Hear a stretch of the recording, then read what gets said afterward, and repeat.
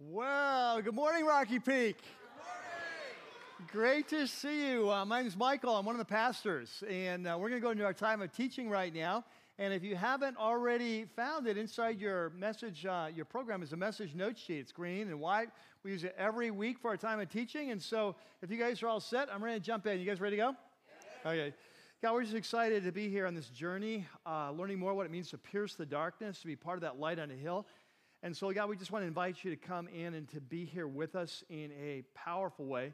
God, we just pray for this world that we're in. It's a world increasingly dark. God, even this week, the coup in Turkey, the attempted coup there, the slaughter in France, just this morning, or more officers shot and killed in Baton Rouge. God, we just pray that you would help us to have your perspective and how to be part of the solution. God, we just pray that we'd be part of that light, piercing the darkness in a world that so desperately needs to hear about King Jesus.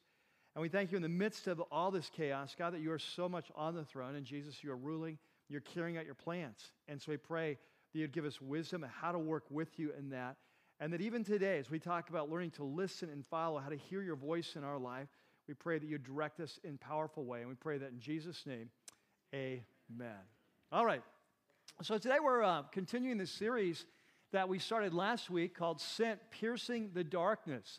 And for those of you who are brand new, this is actually like the fourth, think of it like a mini-series in a longer running series. Think of it like the fourth season of a longer drama that's based on a study that's based on a book in the New Testament. It's one of the most important books in the New Testament, called the Book of Acts, where the author Luke kind of documents the rapid rise and expansion of the movement of Jesus from the first days after the resurrection, shortly after the resurrection of Jesus, as the movement of Jesus moves all the way over the next 30 years to the center of the Roman Empire, at Rome itself. And so if you're here last week, we watched as the Apostle Paul is gathering his team of leaders, a brand new team. He gathers a man named, he adds a man named Silas to his team, who's one of the leaders of the church at Jerusalem, an awesome guy, prophetic gifts and so on. And he offers, and then they add, on their route, they add this younger man named Timothy to him. So the three of them have started this journey. And the initial plan was to go back and to share Jesus and kind of revisit the churches that they started on their first Jesus sharing expedition. Kind of, we call it Paul's first missionary tour.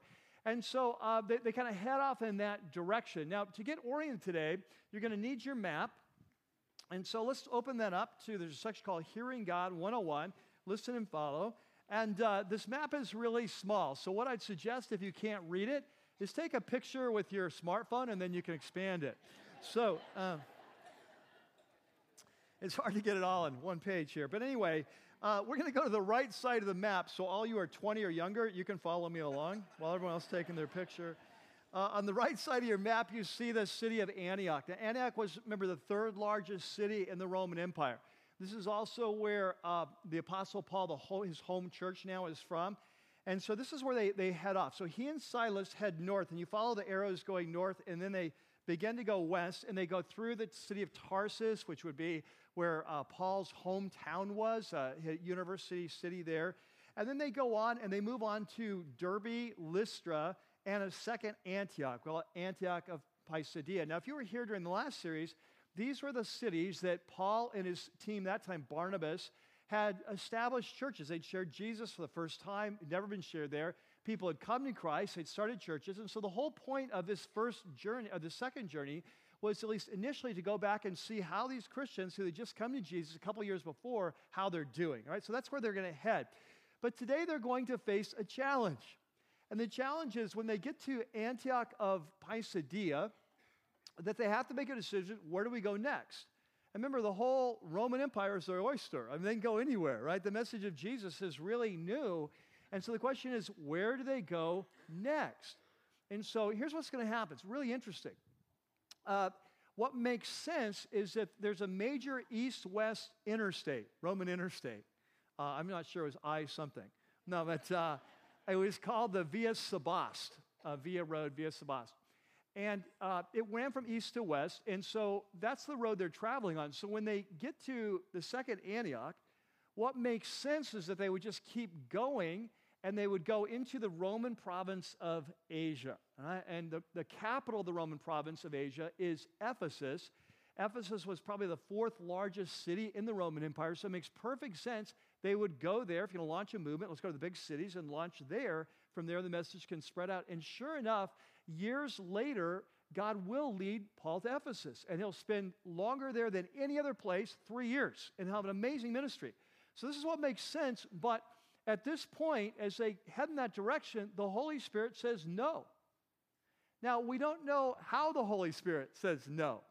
We don't know whether it was an audible voice, whether it was an internal voice, whether it was a passage of Scripture that really spoke powerfully to them.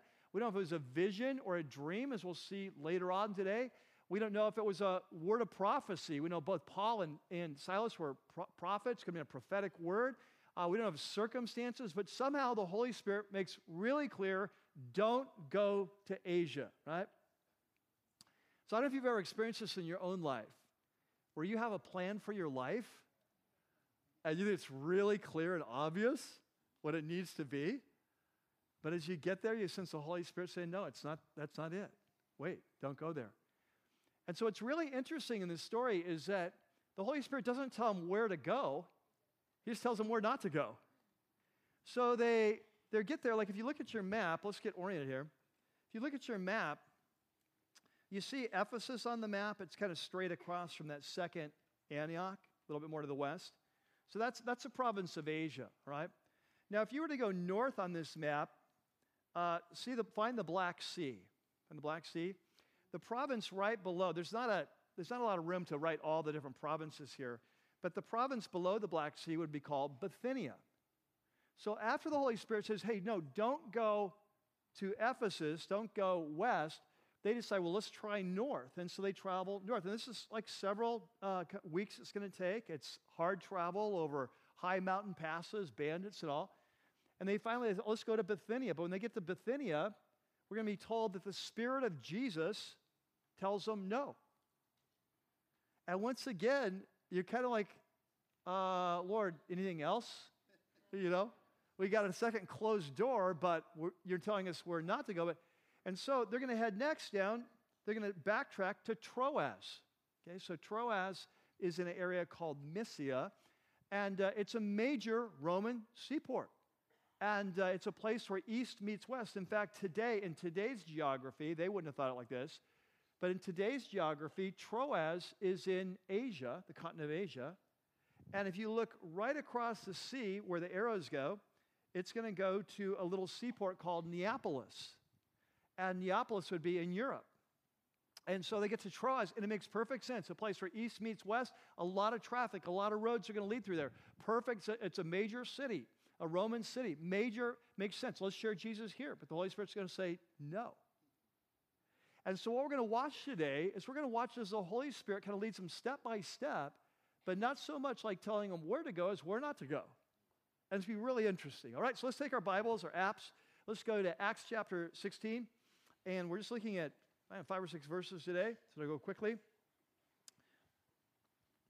So, verse 6.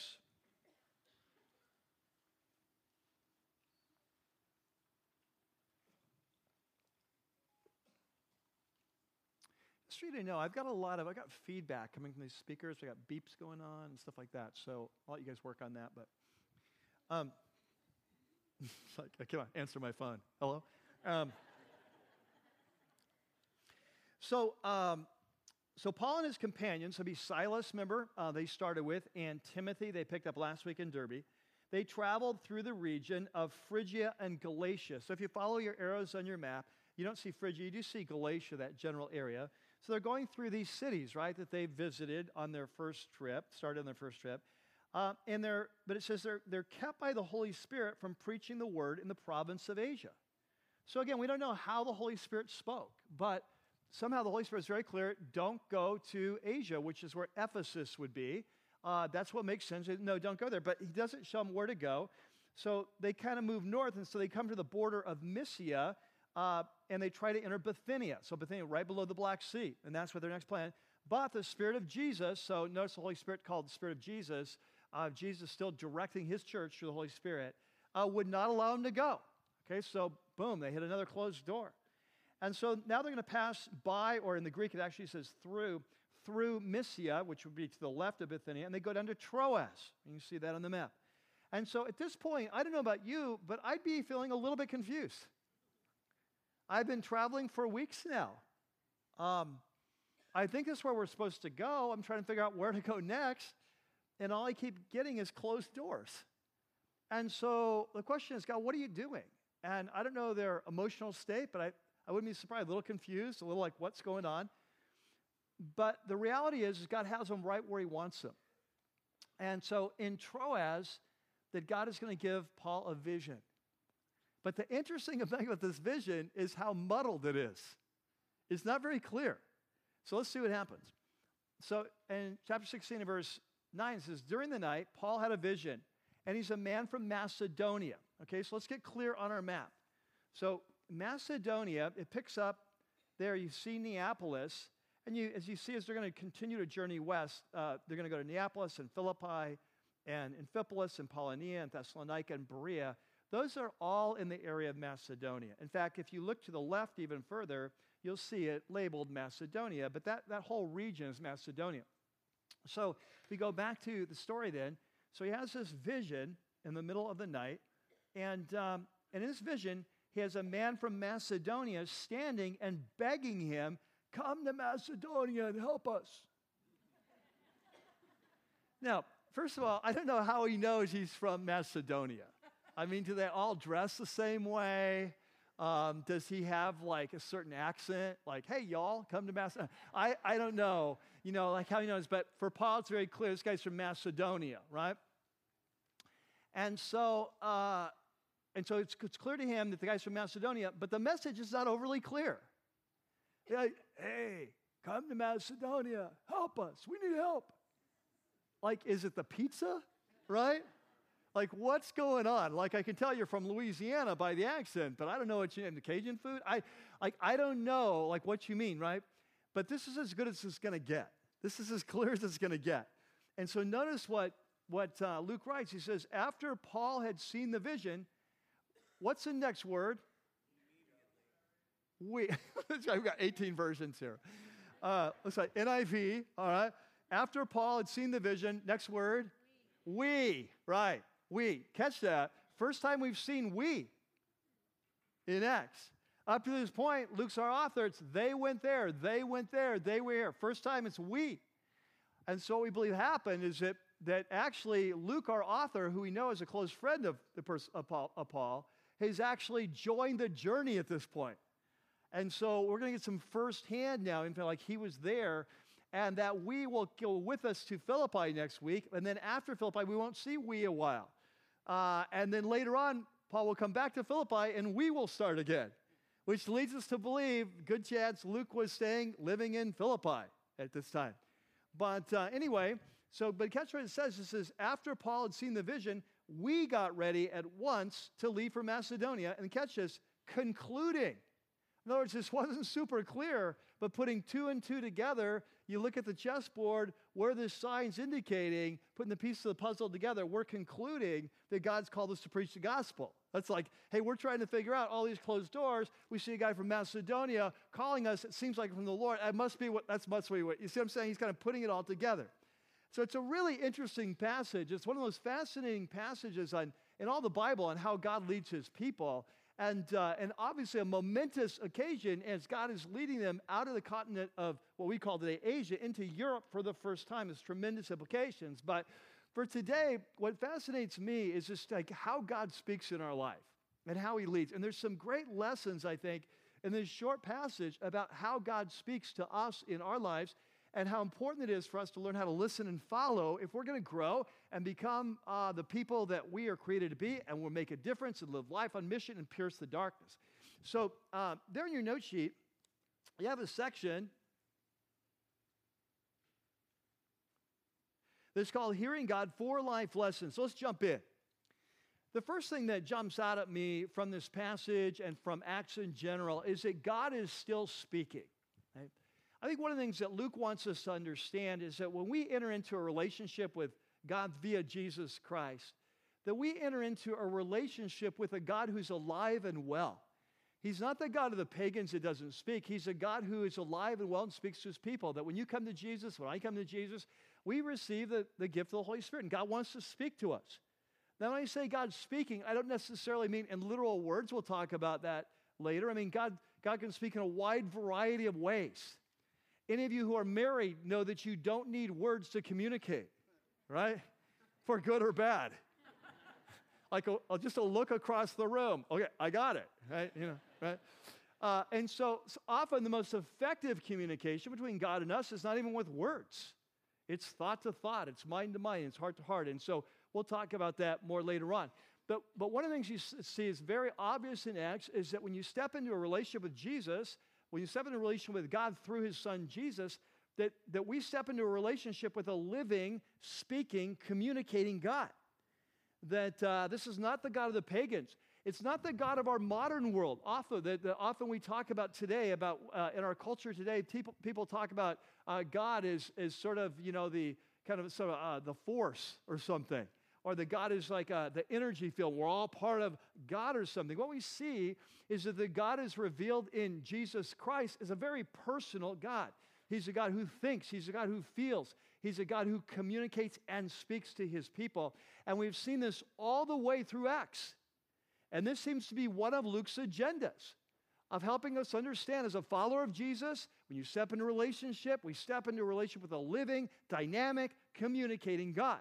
And we've seen this over and over. Let me just refresh your memory. Acts chapter 8, the Holy Spirit, I'm using words very precisely here, quoting.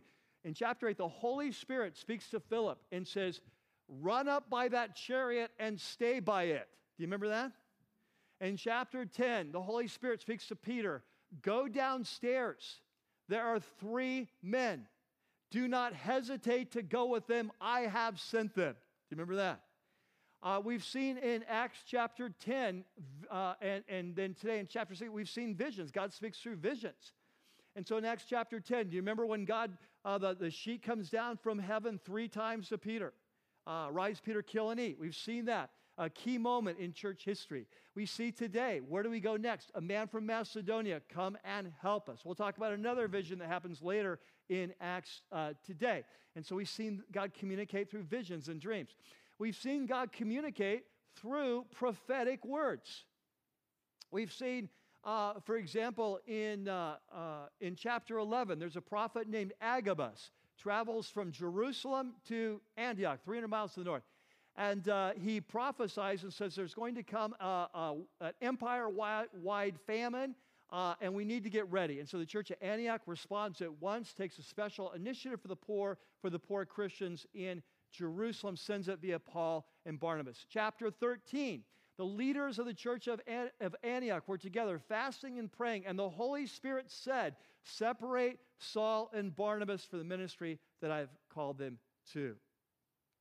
We've seen God speak through his word in Acts, haven't we? The very first church that starts in Jerusalem, we're told they devoted themselves to 4 things. And the first thing was the apostles' teaching, the teaching of Jesus, the word of God that we have in our New Testament. We've seen throughout Acts that they're constantly going back. What does the word say when they're making these decisions? And then we see today, though Luke doesn't spell out how the Holy Spirit spoke to Paul and Silas, very clear. Don't go to Asia. Don't go to Bithynia. And then through the vision, go to Macedonia. And so Luke wants us to understand that as followers of Jesus, this is normative. That God, we have come into relationship with a God who speaks, a God who communicates, and it's critical we learn how to listen and follow if we are going to grow up and pierce the darkness, make a difference in our own life. I love how Henry Blackaby, famous pastor, author, he wrote the book years ago, Experiencing God, that was so influential. He said, if a Christian does not know when God is speaking, he is in trouble at the heart of his Christian life.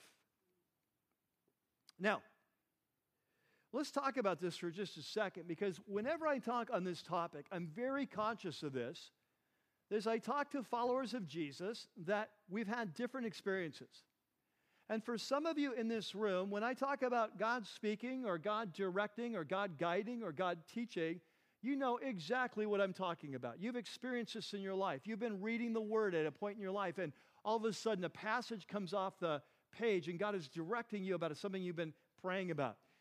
You know the presence of the Holy Spirit in your life, and you know that often when you're praying for direction, you just sense His peace over a certain decision that's deeper than mental, it's deeper than how you feel, that there's a deep peace of God that comes on a decision. Some of you have experienced God's audible voice. You've experienced His internal voice. You've experienced words of prophecy, that you've experienced God speaking, and it's a big part of your life, and you can't imagine going through life without it, and that you feel like you're able to pray and ask God for direction, and you get that, and it plays a huge part in your life, and you can't imagine it. And so for many of you, that's your experience, right? But I'm also conscious that in the body of Christ, there are people who love Jesus, walk with Jesus. They would say, honestly, I'm not sure if I've ever experienced that. But what I've found as I meet with Christians like this, as I talk with them, that often we have experienced the voice of God, we just have not recognized it. Do you remember, you think of the prophet Samuel in the Old Testament, and when God first speaks to him, he keeps going and waking up the high priest, right? Like he doesn't recognize it. I think that often happens in our life. That I think of, for example, every month we have Next Step desserts at our house, designed for newcomers, guests at Rocky Peak. About 20, 25 people, guests every month, and we just get together and spend some time getting to know one another, sharing stories. Here's the story of the church, and here's where we're going. Here's our vision, values. It's just a great time of connection, right? And one of the questions we always ask is, why did you first come to Rocky Peak? Who invited you, or how did you find your way here? And then why did you come back? And can I tell you from these very newcomers that we hear this all the time. Very, not even odd at all. Sometimes they're not even believers yet. But they will report that the moment they stepped in through the doors of that worship center, that they sensed something, the presence of God. They couldn't even put their words on it. Many times, Lynn and I were at the dinner lot with a lady last night after the service, and she said before the music even started, she felt God spoke to her and said, "You are home." And that is not unusual. I hear that story here all the time. One that I hear even more often, especially in those next steps, is often when worship begins. That the presence of God is so, like people will say, I'm not even a crier, but I can't stop crying. I tell people it's part of our DNA. We call it the Kleenex factor. It's like they'll say, I don't even know what happens. It's both men and women. It's like I can't. What is happening is there's a presence of God that's communicating you're in the right spot. But they don't recognize it as that. They often just recognize it as, I don't know why I'm crying. It's crazy. Right? Here's something I hear all the time. It doesn't matter whether I'm teaching or Dave's teaching or Dre, but I have people all the time saying, when you were speaking, I felt like the message was just for me. Like, I don't know why everyone else bothered to show up. It just blows me. I had a guy last time that's just either a brand new believer or not a believer. He said, it was weird. It's like you're reading my mail. And while that's true for some of you, it's not true for most of you. So what is happening when that's happening? What's happening is that the Holy Spirit is just opening your eyes to truth in such a powerful way that you sense this truth impacting you so strongly. It feels like it's just for you. But the reality is that the message wasn't designed for you. The message, what's happening is the Holy Spirit is taking His word and applying it to your life in such a profoundly personal way that it's becoming the word of God to you. And it's important we recognize that, because otherwise we go out and say, man, what a powerful message. And then we blow it off because Michael was really on today. And who cares? But if we recognize what's going on, no, it's God speaking. It suddenly takes on a whole nother level of I better be listening. But the point is, we often don't recognize. When people come to Jesus, one of the surest signs that someone's been born again is the Word of God comes alive. That before you tried to read it, you hear it just felt ridiculous, old book, doesn't make sense, whatever, and you come to Jesus, and all of a sudden it starts speaking. But often we don't recognize that for what it is. The Holy Spirit is communicating. The Holy Spirit is opening eyes. The Holy Spirit is speaking to you. You know, I remember, I shared this last night. I wasn't planning on sharing it this weekend, but it came up last night, so I just gone with it. When I was in high school, later high school, I fell in love with a young woman that was beautiful, bright, and she thought I was really cool. And that was a trifecta I had never experienced up to that point. The beautiful and the bright, yes. But anyway, so the problem with this is that I had just come out of an unhealthy relationship where we've been pushing sexual boundaries, unfaithful to God, right? And I just really felt like I needed to step away and just really pursue God and go through a relational fast. I needed to cleanse my heart and seek God. And so I had made a commitment to God that I am not going to date for this season. And of course, right after that comes Miss Bright, beautiful, loves Jesus and loves me. And so what do? I disobey Jesus. I violate my vow because she was too good to pass up. And so as I'm in this relationship now, it's like eating away at me, right? Because you know what this is like. You know when God's like talking to you and you know you're doing the wrong thing, but you're just trying to hold on, you know. And I remember one day I was reading in Proverbs and this verse just locked on. It's like I'm reading it, it kind of comes alive, it locks on, like laser lock. And here's what it said. It's Proverbs 22. It says, a good name is more to be desired than gold and riches. Now you say, what does that have to do with Miss Beautiful and Bright? Well, what the Holy Spirit was showing me, I didn't even recognize it at the time, but the Holy Spirit, it's like laser lock, was that if I could put it into words, I would put it like this: Michael, the most important thing about you is your character. The most important thing about you is your name. It's more important than anything else in life. And right now, you are violating your true name. Right now, you are not being who I've called you to be. You're not being who you are. You are stepping out, and you're not protecting your name, your identity. And I can't even explain it, but I just knew it was powerful. And I got the message, and the next day I broke up with her. It was one of the hardest things I'd ever done up to that point in my life. Because it was truly, I felt like I was living a movie. I mean, seriously. You know, it's like you feel like you're in a movie. It's just so amazing. Right? One of the hardest things, but God had spoken. But here's the thing, what I want you to catch is when I read that verse that night, I would not have just said, God spoke to me. I just felt like, I don't know, I saw something powerful or something. Years later, that became a common way God would speak to me. It became normative. And then I look back like 3 years before, and I'm like, oh, that's what was going on back there.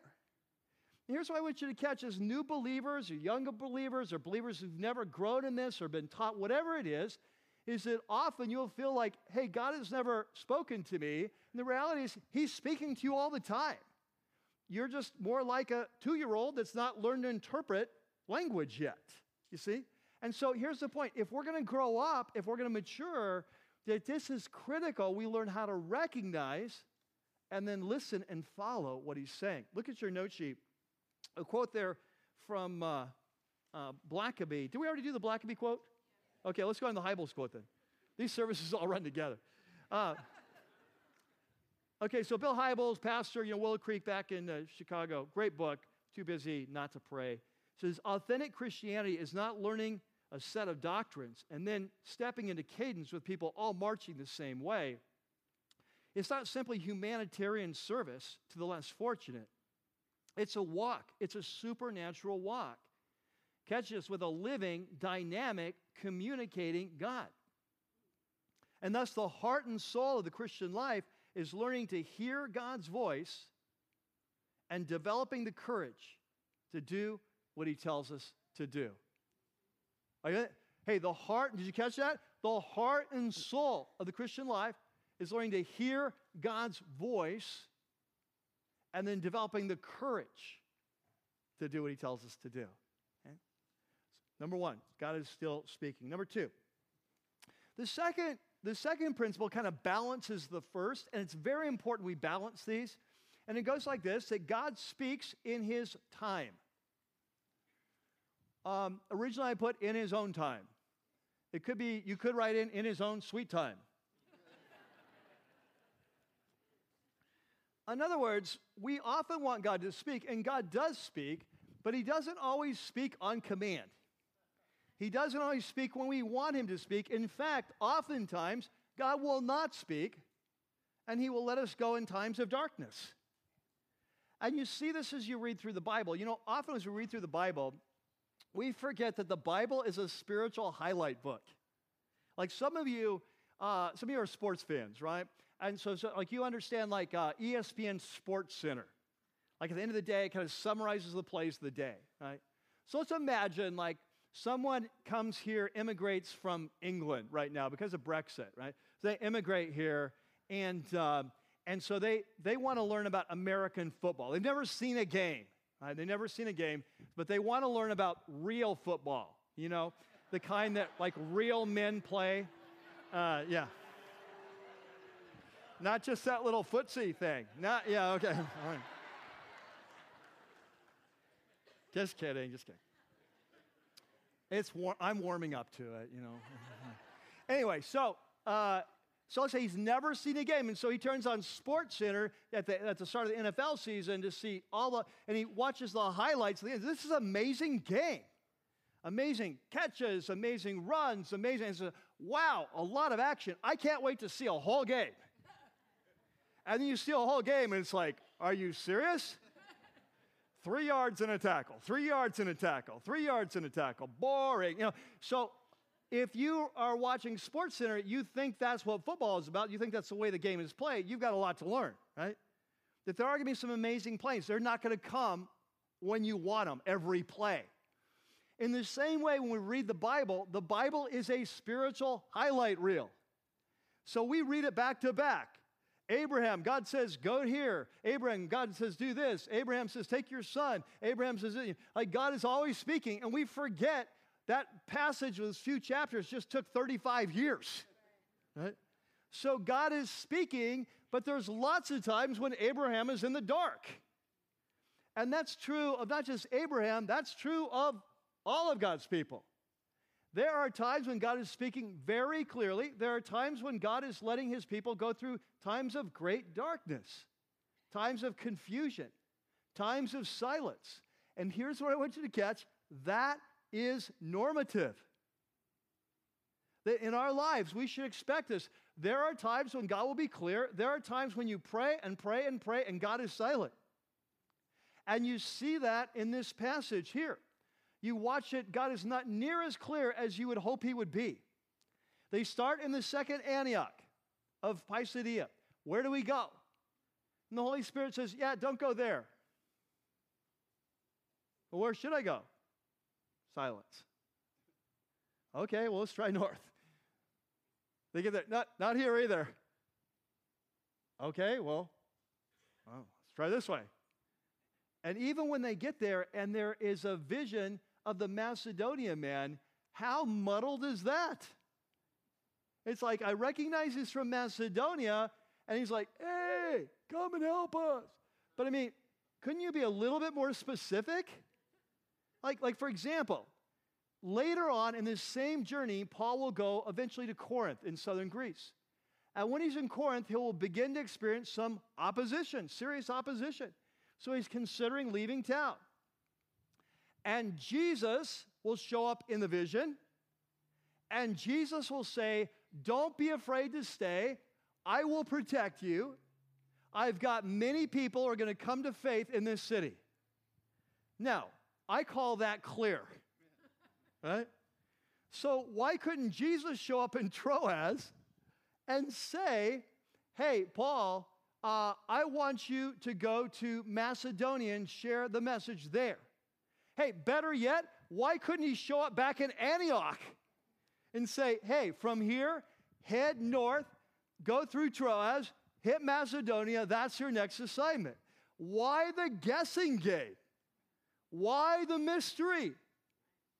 And here's what I want to suggest.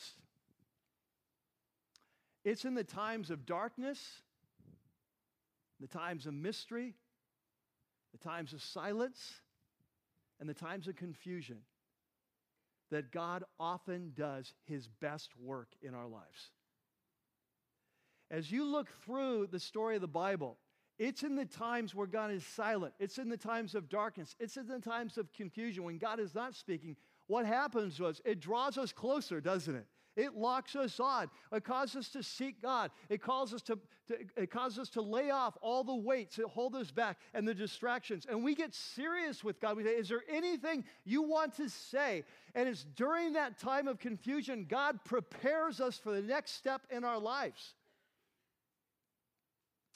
And the beautiful thing is that although the Holy Spirit's direction for Paul and his team is very partial and often confusing, the beautiful thing is that he gets them right where he wants them to go. And he stages them perfectly at Troas. And once at Troas, he says, now you are ready for your next assignment. And so here's what I want you to catch. The times of darkness, times of confusion, times of silence, that's normal.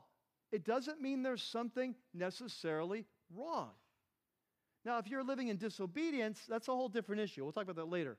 But if you're following Jesus, you're surrendered to him, you're asking for direction, don't be surprised if direction always doesn't come when you want it or if it's not clear, because God is doing something deeper in your life, preparing you for the next step. And here's the other thing. This is something I often encourage myself in times of lack of direction, in times of confusion, in times of darkness. Here's what I often remind myself. Michael, Jesus has been very clear with you many times. If he is choosing not to be clear with you right now, it's because he is doing something in the dark that he can't do in the light. There is something in your life that's praying. So don't freak out, And so we've all experienced this, right? There's times in your life where God is very clear. You pray for direction and very clear. There's other times when you pray and it's like just one closed door after another. It feels like no answer is coming. Don't assume that nothing is happening. God is doing something very profound in your life. You just need to keep on taking one step at a time. And that leads us to the number 3.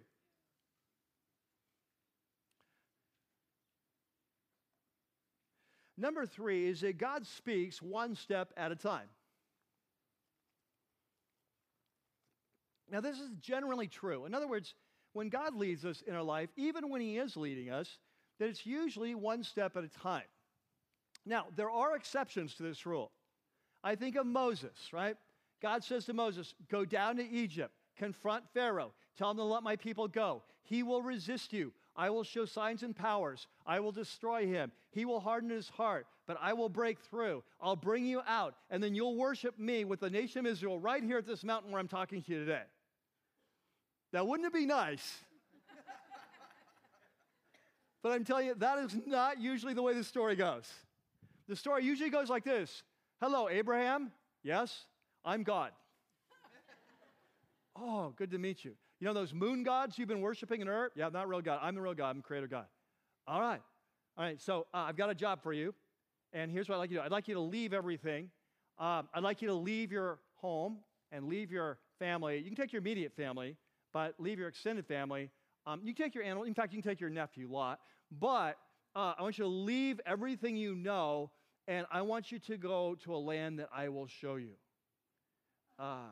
Okay, God, so where's that? I'll let you know when we get there. I love how Hebrews describes it. It says that Abraham went out not knowing where he was going. And this is the norm. As you study Scripture, this is the norm. God doesn't tell us the end from the beginning. And there's a powerful reason for this. I know the reason for this is what God wants to create more than anything else in our life is trust. We call it faith, but I think a stronger word for us is trust. When you stop and think about it, trust is the currency of relationship. No relationship can go deeper than its level of trust. And the biggest problem of the human race ever since the garden is we've lost our trust in God. And the relationship can't go deeper than the level of trust. I think of this in terms of separation anxiety from a young child. You know, when you have children, some of you have them now, young children, they get to that maybe year and a half, they often go through a stage we call separation anxiety. They get freaked out because if you leave them anywhere, they think you're never coming back. And so they want to hang on your leg. So you take them like to kids ministry and you want to put them there and leave them, and they're like screaming and crying. But here's the reality, is that they have to learn that you are still with them when they can't see you. They have to learn that you will never leave them in a place that's unsafe. They have to learn that you will always come back for them. If they don't, they'll spend their whole life. They'll be 18 years old hanging on your leg. And it's really not near as cute, you know, when they're 18. Some of you are doing that. Knock it off. It's just not. Right? So what happens is when your trust level is low, you have to hang on very close, and you have to constantly hear your mother's voice, and you have to constantly, everything's okay. But as long as that trust level is so low, your world is very small.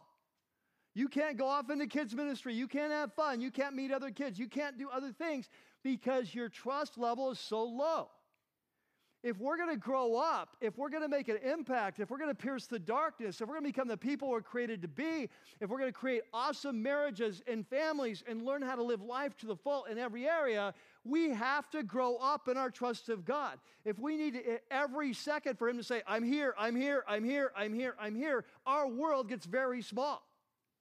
And so one of God's top priorities for our life is to teach us to trust Him. And how does He do that? He often does it by teaching us one step at a time. It's like, hey, take this step. Well, what's going to happen next? I'm not telling you that. Just take one step. And as we learn to listen and follow, our faith increases until we don't have to know how the story is going to end. We have confidence in the author of the story. And if you know the author of the story and you have confidence in your Father, He's a good Father, you don't have to know everything that's going to happen. And there comes freedom with that. And so God trains us by one step at a time. And so even when God speaks, it's one step. And so what do we see here? We see this, okay, one step. Step number one is don't go to Asia. All right. Well, let's go to Bethany. Nope. Step number two, don't go to, like one step at a time until he finally comes to a place. Okay, now here's the next step. But even there, all the step is just go to Macedonia. He doesn't tell them, here's your travel log, here's your itinerary for the next year and a half. It's like, just go to Macedonia. We'll figure this thing out. Now, here's the thing. This is very hard for us. As human beings, and because we lack trust in God, we want to know the end from the beginning.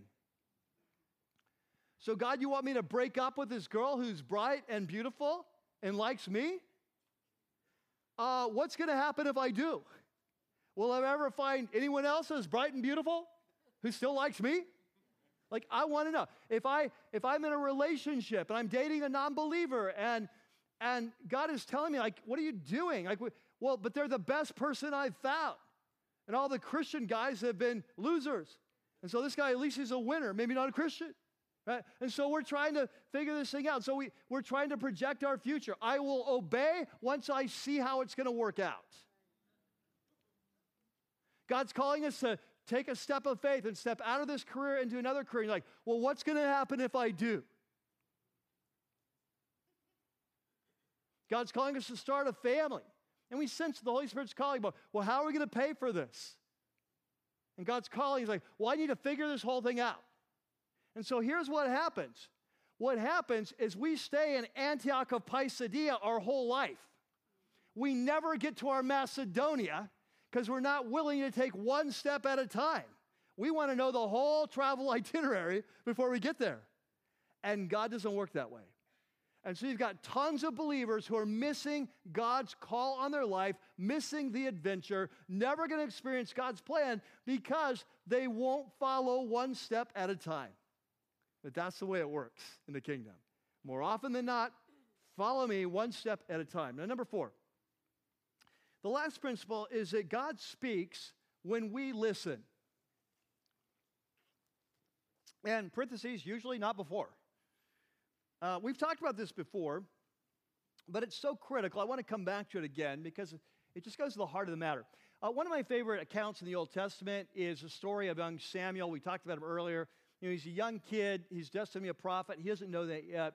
God speaks to him in the middle of the night. Samuel, Samuel. He gets up, doesn't recognize the voice, goes into Eli. You called me. I didn't call you. Go back to bed. This happens a couple times. Second time, Eli realizes what's going on. He says, hey, next time this happened, third time this happened, here's what you say. I love this. He says, speak, Lord, for your servant is, you remember?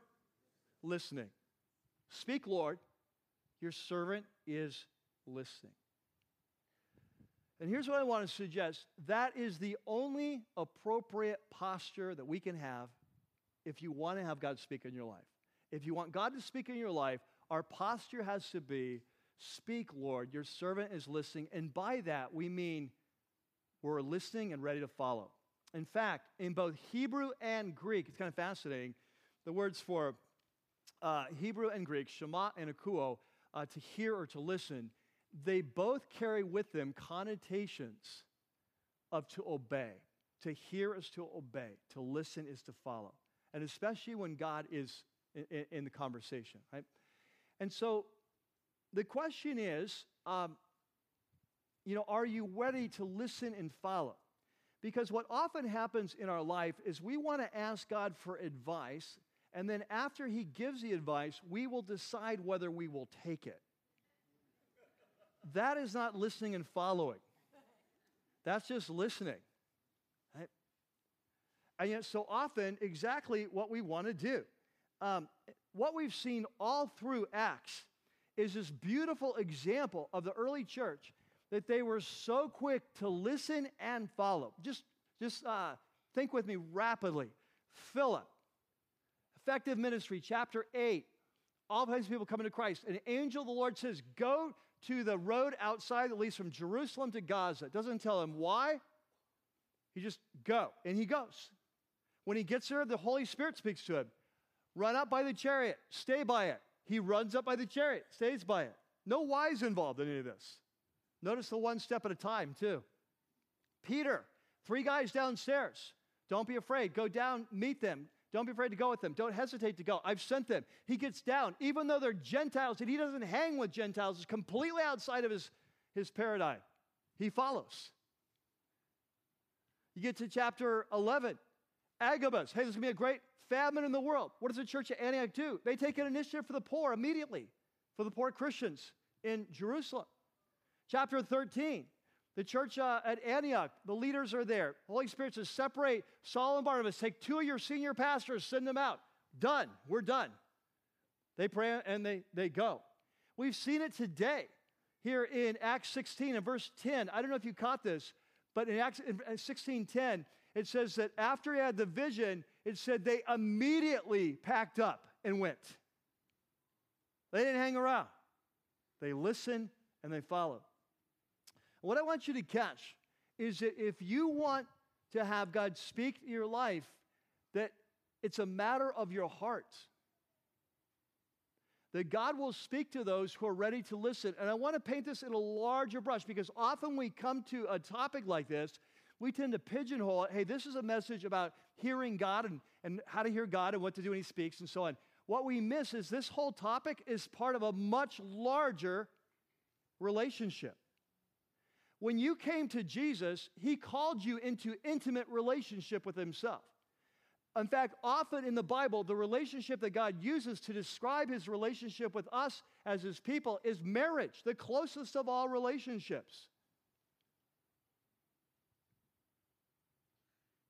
In fact, in Ephesians chapter 5, Paul will describe the union of a husband and wife and their sexual union as this picture that was designed to help us understand the relationship between God and His people. I mean, the message of the Bible is God loves you. He's crazy about you. He wants relationship with you. He has invited us into relationship. It's an exclusive relationship. It's a marriage-like relationship And this is why the Bible says over and over again that God's top concern for our life is that we would love Him with half of our heart. Remember that? Yeah, you don't remember that one? Yeah. Yeah, it's a heretical version. Yeah. Like there's no verse that says, hey, this is the top commandment. Love me with 80% of your heart. You know? Hey, I'm going in for the 70% version. No, it's like God calls us into a passionate relationship where His love for us, our love for Him, exceeds all other loves in our life. He's number one in our, we love Him, He loves us, He's the most important person in our life, we're passionate about Him, and catch that is the context into which God speaks. I want you to think about this in your life, in my life. Who do you share the secrets of your heart with? Do you share them with a stranger? Do you share them with an acquaintance? Do you share them with someone you barely know? Of course not. You share the secrets of your heart with someone that you love and care about and you trust at a very deep level. And this is the context of God speaking. God wants to speak to us, to lead, to guide, but He speaks within the context of relationship. A relationship where we truly love Him. He loves us. And we're not just asking Him for advice on this area of our life. Should I go to college or not? I just want to run my own life over here, but I want to mess it up. Could you weigh in on this one? He's like, no. Come back when you're ready to come under my leadership. You see, in the Bible, in the Old Testament, one of the ways that people who love God, pursue God, are described is people who fear the Lord. They fear Yahweh, Lord, all caps.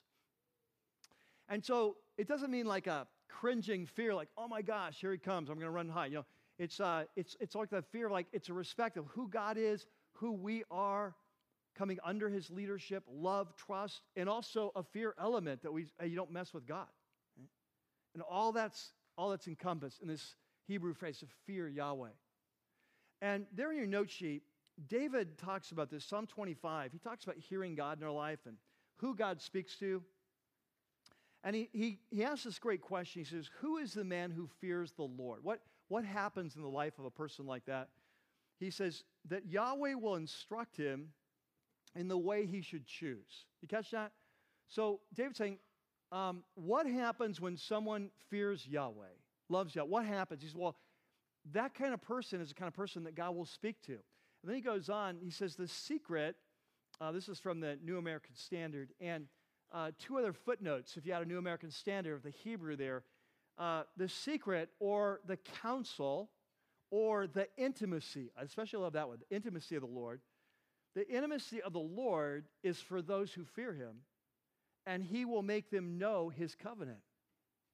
Hey, if you want to hear God's voice, it's not like going to a fortune teller. It's not like, hey, I'm going to live my life. I'm going to go to this fortune teller and then hear what my future is going to be, and then I'll decide whether to follow or not. It doesn't work like that. Hey, I'm a Christian. I'm going to go to God and get His advice on this and decide whether. That's not how it works. No, God speaks in context of a relationship, and it's a relationship of love. And we come under His leadership, and we surrender our lives, then God begins to speak, because now He can trust us with His secrets for His life and our life, because that's who you trust your secrets to. Someone you're in relation. Does this make sense? And so many times we come, hey, God, should I take this job? What should I do with my marriage? What should I do with this? Should I pursue this? And we're not really in that relationship. We're just trying to use God to achieve our purposes, as opposed to coming into relationship to achieve His purposes. I love how Dallas Willard puts this on your note sheet. The first quote there says, our failure to hear His voice when we want is due to the fact that we do not in general want to hear it. That we want it only when we think we need it. We want some advice in this area, not the rest of the area. Hey, stay out of the living room. Stay out of the kitchen. I see some advice about the bedroom. Kind of remodeling here. Oh, don't go in the closet. Hey, don't go in the closet. Hey, stay out of the garage. It's a mess. Just this part of my life, I want some direction in. And God says, no, I'm like the architect. If you want to redesign your life, I need the blueprint for your life. And I need the keys to every room. Look what Henry Blackaby says again. He says, what you do immediately after the Spirit speaks to you through His Word. And so you talk about this, God speaks to us through His Word in a message, or you're reading, and you know what He's saying. He says, what we do immediately after the Spirit speaks to you through His Word is critical. If God speaks and you hear, but you do not respond, a time could come when you don't hear His voice. It's what I call the dimmer switch principle we talk about often. If you hear God's Word and do not apply it to produce fruit in your life, even what you think you have will be taken away. Be careful how you listen to God. Make up your mind that when the Spirit of God speaks to you, you will do whatever He says. And then one of my favorites from Oswald Chambers, who's like a spiritual mentor to me.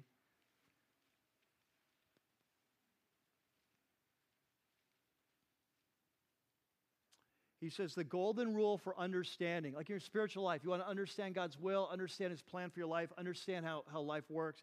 The golden rule for understanding in spiritual matters, it's not intellect, it's not a matter of how smart you are, it's obedience. In other words, you'll understand as much as you obey. Obey God in the thing that He shows you, and instantly the next thing is opened up. You obey God, don't go to Asia, you go to Bethany, one step at a time, He'll show you, right? God will never reveal more truth about Himself until you have obeyed what you already know. If things are dark to us spiritually, it's because there is something we will not do. So I have a question for you, and it's a heart-to-heart question, no raising of hands, my heart to your heart, but the question, incredibly important, are you a person that fears Yahweh today? Because if you don't expect Him to speak. But if you do, this is promised that He will lead you, He will guide you, and teach you, He will draw close, He will reveal Himself. And so what a beautiful thing if today, if you say, you know what, that's not been my experience, but I want it to be. What a beautiful thing today, if you were to have a heart-to-heart with Jesus right now, and just come under His leadership and repent.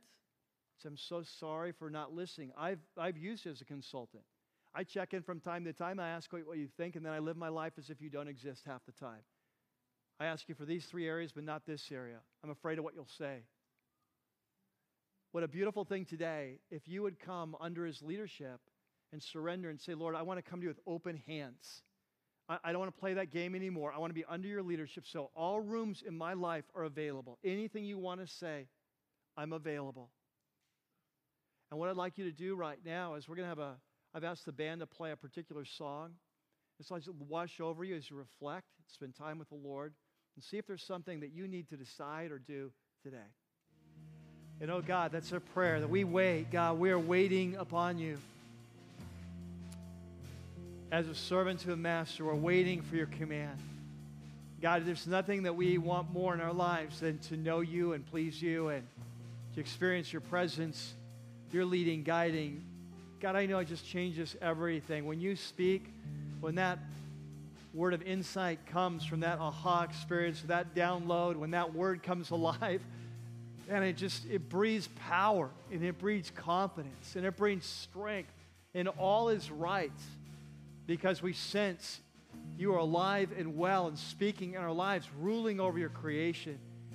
And God, when your word is distant, when your voice is dim, we can't hear it, God, we lose our path. And so, God, we live on your word. Like you said, that man doesn't live by bread alone, but in every word that comes from the mouth of God. We live on your word. God, it's our life. And so, God, we pray that whether it's through your written word or through the voice of your Spirit, through signs, wonders, through prophecies, dreams, visions, prophetic words, however you want to speak, God, we want to be a church that is open and listening because we live off of your word. Your word speaks life to us, God, and we are desperate for your word. You wrote in Jeremiah that your people are dying for a lack of your word.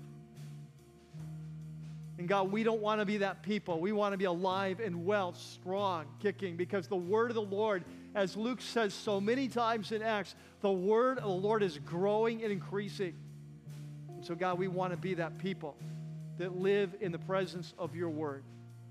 Your word is life, and it's truth, and it's the light on our path that directs our way. So, God, may we be a people that would listen and follow, that you might be a God that would speak and lead. We pray this in Jesus' name. And everyone said, Amen. Amen, Rocky Peak.